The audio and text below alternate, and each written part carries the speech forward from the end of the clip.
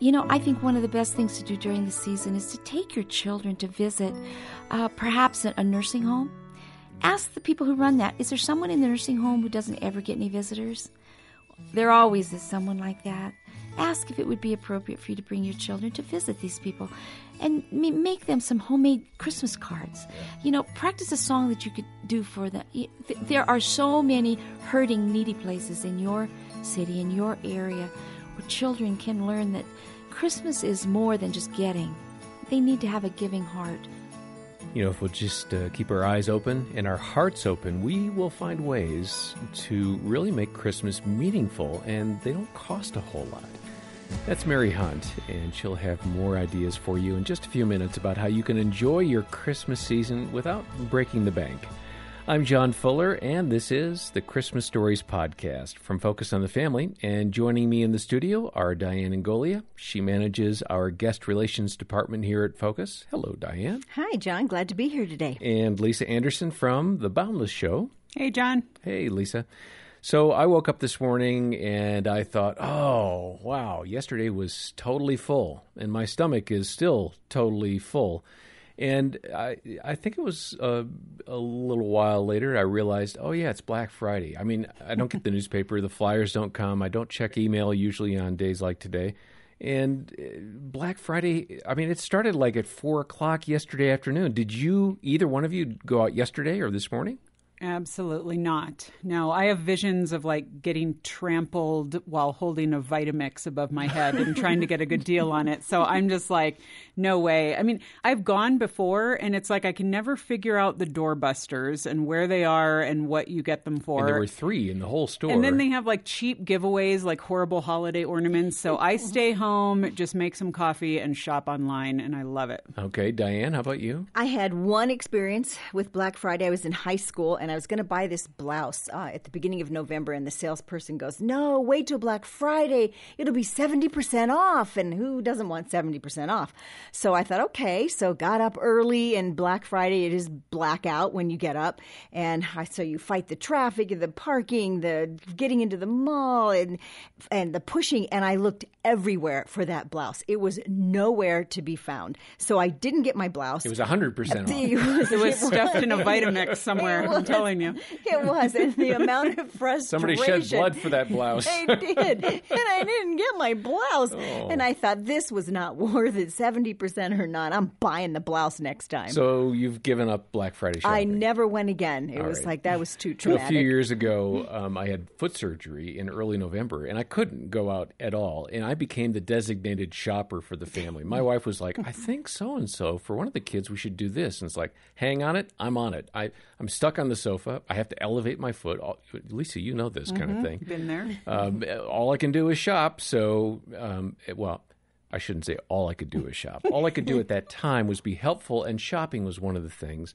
And so Black Friday, I did a little bit of couch surfing Black Friday, but we've raised a bunch of minimalist kids. And, I mean, their idea of a good time is going shopping at the thrift store. Yeah, so, generally speaking, we don't do much Black Friday shopping, but no diss to those who do. We love you, even if you go at 4 on Thursday afternoon. So, hey, we've got exciting things coming up during the next several weeks, especially the start of the Advent season. And we have a free Advent calendar download for you. You don't have to go out at all today or this weekend looking for one. It's free. It's on our website, focusonthefamily.com/Christmas stories. Diane, you and your family have used a calendar like that before. What makes it meaningful to you? You know, there have been years when we didn't, and I realized the difference was that we kind of got lost in the everyday of what was coming up to Christmas rather than stopping and thinking about it as we went. And I realized that even I got caught up in the whole thing rushing towards Christmas. And to be able to stop each and every day to reflect on what it is this whole season is pointing to, I found that an Advent calendar made it beneficial not only for my family, but for me too. I appreciate that. And we've got several Advent calendars around the house, but this one's free. So again, focusonthefamily.com/Christmas stories. So we played a clip for you from Mary Hunt about ways to do Christmas well without breaking the bank. And she's got an organization called Debt Proof Living. And if you don't know Mary's story, she was like $125,000 in debt. And her husband worked for a bank. It was really a train wreck of a situation. She got out of the debt and started this organization, and she is a delight. And she and Jim Daly talked about managing your money well during this season. What is motivating us to do that? Why do we, as Christians particularly, why do we lean toward the materialism of it and get satisfaction out of that? You know, I really think it's peer pressure, but I think it's brought on by this huge thing in our lives called the consumer credit industry. They spend a ton of money. They know how to tickle our emotions. I mean, if you walk into stores, I'm telling you, Jim, they've already got Christmas going at the Costco and where I live, and it tingles our senses and makes us want it to be so perfect. And we have to get beyond that. We have to get in control of those emotions and not let our better sense flee during this time. And there's so many wonderful things we can do in order to make sure we don't go into horrible debt. Well, let's talk about that. How do you make a no debt commitment around Christmas? I have some really interesting ways to do that. The first one is you need to focus. That's a great word around here. Focus. I want you, Jim and John, I want you just to, right now, focus on this date, December 26th. December 26th. I want you to focus on that. When you wake up in the morning, how do you want to feel? Do you want to feel like, like a big letdown? Because in the back of your mind, you know that you have so many bills that are going to start coming in January. I want people to think of it this way. I want you to wake up knowing that it was all paid for. It's all done. It's paid for. You didn't overindulge. The children got a few gifts that they really, really wanted. They were satisfied, and it wasn't all about gifts. Because for maybe the first time ever on your Christmas season, you gave your kids what they want the most. And it's not presents, John. It's really not presents. Kids want more than just gifts for Christmas. And you need, I think, to turn the entire month of December into a month of celebration and give your kids what they really want. Here's something they really want. They want realistic expectations. And you need to tell your kids this. Here's our month. Look at the calendar. These are the days that we have. Let's plan this together. What things can we do together? That's something else. That's right. Kids want to spend relaxed, happy times with their parents. They love it to spend with parents one-on-one. And for our boys, we had a tradition that one day during the month of December, on opposite days, not on the same day, they got to stay home from school. We allowed them to miss a day of school. Yes, teachers, we did. We sent a note ahead of time. And there were activities we did. We made cookies. Just Mom and Jeremy, we made cookies. And we would go to the mall. He wanted to go shopping in the toy store to pick out what one thing he wanted. I mean, we had these traditions that the kids looked forward to, but it was relaxed, evenly paced time with their parent. And that truly is a gift. It's a gift. And if you're talking about memories, your kids, I promise you, my children are now 37 and 38. If you ask either one of them, their best Christmas memories, they are when the family all got together, sitting around the fireplace at night, talking about the old stories, hearing about the things their dad did when he was a little boy, reading stories. It's those warm times together, honest, truly. Now, I'm not discounting gifts. I'm saying we need to scale them back in number. You are doing your child no service by giving them 60 gifts, even though you can well afford it and pay cash. I'm sorry, that's too much. Kids can't take that all in. Well, let me push on that because I agree with you wholeheartedly. Kids can also be impacted and affected by the marketing tactics of our culture. That's right. So they want the latest Nike tennis shoe, or they want the latest Lego set that is $100, $150. Toys are expensive. They are very expensive. How do we spiritually? How do we mold and shape our children to have appropriate appetites when it comes to these things? We don't need to be draconian because toys are fun. That's Being right. a kid is fun, and we need to do that even as Christians. Let's have some fun. That's right. But and how do we shape them? Technology is fantastic, and to try to deny that would be absolutely silly. This is the season of our lives, the time and the era in which we live. But I talk about this in the book, and I think it's absolutely appropriate. And if we can get away from Christmas, let's say, Jim, that your kids love candy. You can well afford a 10-pound bag of candy. Would you let them eat it all at once? Of course not. No, it's not good for them. So you have to look at gifts in the same way. Now, Harold and I, we had a family rule that they could ask for one thing. They could ask for just one gift. One gift they could ask for. And they would spend months, weeks trying to decide what that one gift would be. Now, they received more than that if we wanted to give them additional.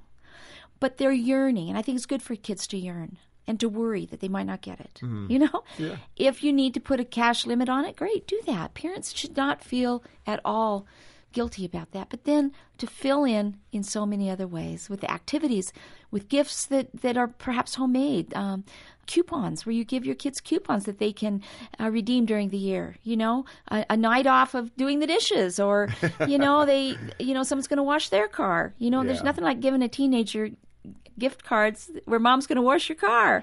Hey, Mary, if we have had a pattern of overindulging at Christmas, let's say the last, 5 years, it's been, a time where we could afford to do some things and we've overindulged. How do we as Christian parents begin to arrest that and get a grip on it and train our kids differently? Because we're going into this Christmas and their expectations might be high. Well, I think a family meeting is the best thing to do. And what do you say in that family meeting? Well, everyone gets together, and I think the day after Thanksgiving is an absolute perfect time to do it because that's when Christmas really kicks in. It's true. And mom and dad's attitudes, or mom or dad, whatever your family makeup is, your attitude is going to change everything. You've got to come into this meeting excited, happy, with a calendar, a big calendar, and you bring all the kids in. And I would not be opposed to the family determining what budget they have to work with for Christmas. This is how much money we have to spend. How do we want to spend it? This has got to cover gifts. This has got to cover special dinners. This is going to cover pageants, tickets, whatever we're going to do to the holidays. This is the budget. Let's see how we can't do everything, so let's pick the things that we want to do as a family. If we're going to do all these other activities, tons of things in the book that I suggest are appropriate. Many of them are not going to cost you any money at all. It's going to take your time. Right. Your kids are going to just be wide-eyed because it's never happened before, number one. And the more exciting you can make it, you can turn Christmas into a Christmas like that will never be forgotten. The best Christmas ever. And, as I said, wake up on December 26th, having known it's all paid for. The kids participated, everyone did. And talk about, what did we do wrong last year? What are things we did last year we wish we wouldn't have done? How did we perhaps spend money that made us not as happy, and we could have done other things? Did we forget how important it is for us to all go to church together and to celebrate Advent and to get involved in whatever your spiritual faith-based place is? What do you wish you would have done? Get the conversation going. Kids will let you know what it is they want and love, and when they go, presents, well, guide that conversation. Yeah. Mary, as we wrap up and we're looking at Christmas, what would you say to us generally out of everything that the Lord has brought you through in your life experience, being in $100,000 in debt and having Christmas be one of those large contributors to that, to waking up on December 26th saying, what have I done?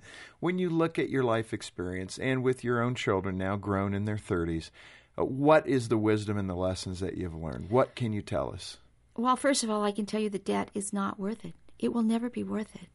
There's nothing you can buy that will feel as good as that debt is going to feel bad. So just remember that. The next thing is, I promise you, when your children reach their adult years, when they remember Christmas, they will not remember the gifts. They will not. They're going to remember whether mom was stressed out or that she was fun to be around. They're going to remember the time that you went and took the sled up the hill and sled together. Took him out of school for the day. That's right. Took him out of school for the day. When you went into the forest and painted the pine cones with peanut butter for the birds. I mean, that's what kids are going to remember. They're going to remember you reading them stories around the fire. They're going to remember the Advent calendar. Every day you opened another window, or you did whatever your little calendar was, or the cookies that you did together. If you're looking to make Christmas something your kids will remember, think past the gifts. Gifts are involved, but they are such a small part of it. Don't make them the centerpiece. That's right. Absolutely. And remember that your children Their minds are going to be filled. They'll never be able to get rid of those memories. Make sure they're good memories. And remember that what you teach them about God and about how he sent his son, that small baby in the manger, how he came to the earth to change our lives, to make our lives full. And that's what they're going to remember, folks. I don't know how. I want to come through the microphone and give you a big hug and just beg you to make it more than just about the debt and the gifts. Mary, thank you for being with us. Thank you, Jim. John, it's been great. Well, some practical advice from Mary Hunt about the kind of gifts that are worth more than money can buy. Now, Lisa, you talked to a predominantly single audience on The Boundless Show. How do you help them manage their money well? And what do you do to budget your finances during the holidays, if I can ask? Sure. Yeah. Apart from the gift that you are going to get for me. Exactly. That one's in the hundreds. I think the overall goal is to make money and then steward it so you can give it away. I mean, to be open-handed in that way. And when it comes to Christmas, I always tell folks, don't let the Christmas chaos hit you like the flu. You have to go in and have a plan. And so I always sit down with my family, because I have a large extended family, and just communicate expectations. Because if the expectation on their part is, you need to get a gift for everyone, including all the nieces and nephews, that's going to just send me into a spiral. So I have a conversation with them about, okay, what does it look like for us to maybe draw names among the adults? Or maybe for single people, like their extended family, they can get family gifts. So the entire family gets a game or movie tickets or something. So you're not going crazy trying to buy individual gifts for everyone. In fact, I actually told my siblings this year that I'm going to celebrate the nieces and nephews' birthdays because they get so much on Christmas anyway, that to single them out on their birthday, that's going to be more special. You know, they're all living out of state and stuff like that. So that's one of the ways I try to make it manageable. And just one more way for Aunt Lisa to be the favorite.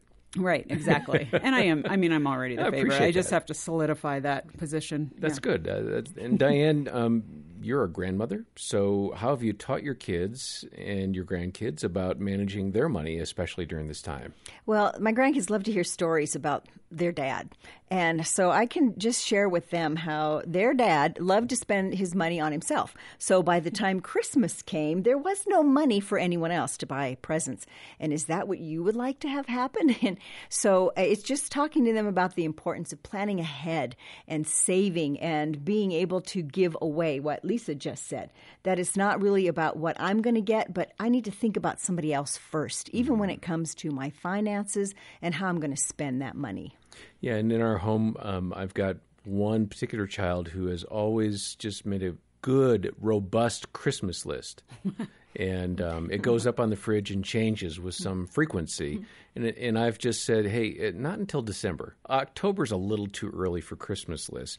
And, trying to get a child to think outside and to start thinking, okay, it's about giving, and giving requires money, and so what am I going to do about that? It's a long process. Yeah. You just got to be patient with it. You know, John, I have some rock star mom friends who came up with the idea that their kids get 3 gifts. Oh, we do that too. They get a book, they get something they need, something practical, and something they want. Right. And that's the expectation. And then everything else they spend to give to other people, or they buy a little goat, for one of the organizations. And it makes it really cool and makes it about other people. And to be clear, Focus on the Family is not accepting contributions of goats this year. But you could donate at the website, and we'll send you a link to a free Advent calendar. Absolutely. We do have resources for you, and we do have a free Advent calendar. No goats, please. FocusOnTheFamily.com/Christmas stories. We do as well have an article by Scott and Bethany Palmer. They're financial planners, and it's called Your Christmas Money Plan. Go ahead and look for that free resource at FocusOnTheFamily.com/Christmas stories. Well, coming up next week on Christmas Stories. And so this is what I'm saying. Oftentimes, if we are not purposeful about what we want to do about Christmas, then we're going to let others dictate what it's going to look like. You'll be hearing more from Kathy Lipp about managing holiday stress. For now, I'm John Fuller, and on behalf of Diane Angolia, Lisa Anderson, and the entire team here at Focus on the Family, thanks for listening to the Focus on the Family Christmas Stories podcast.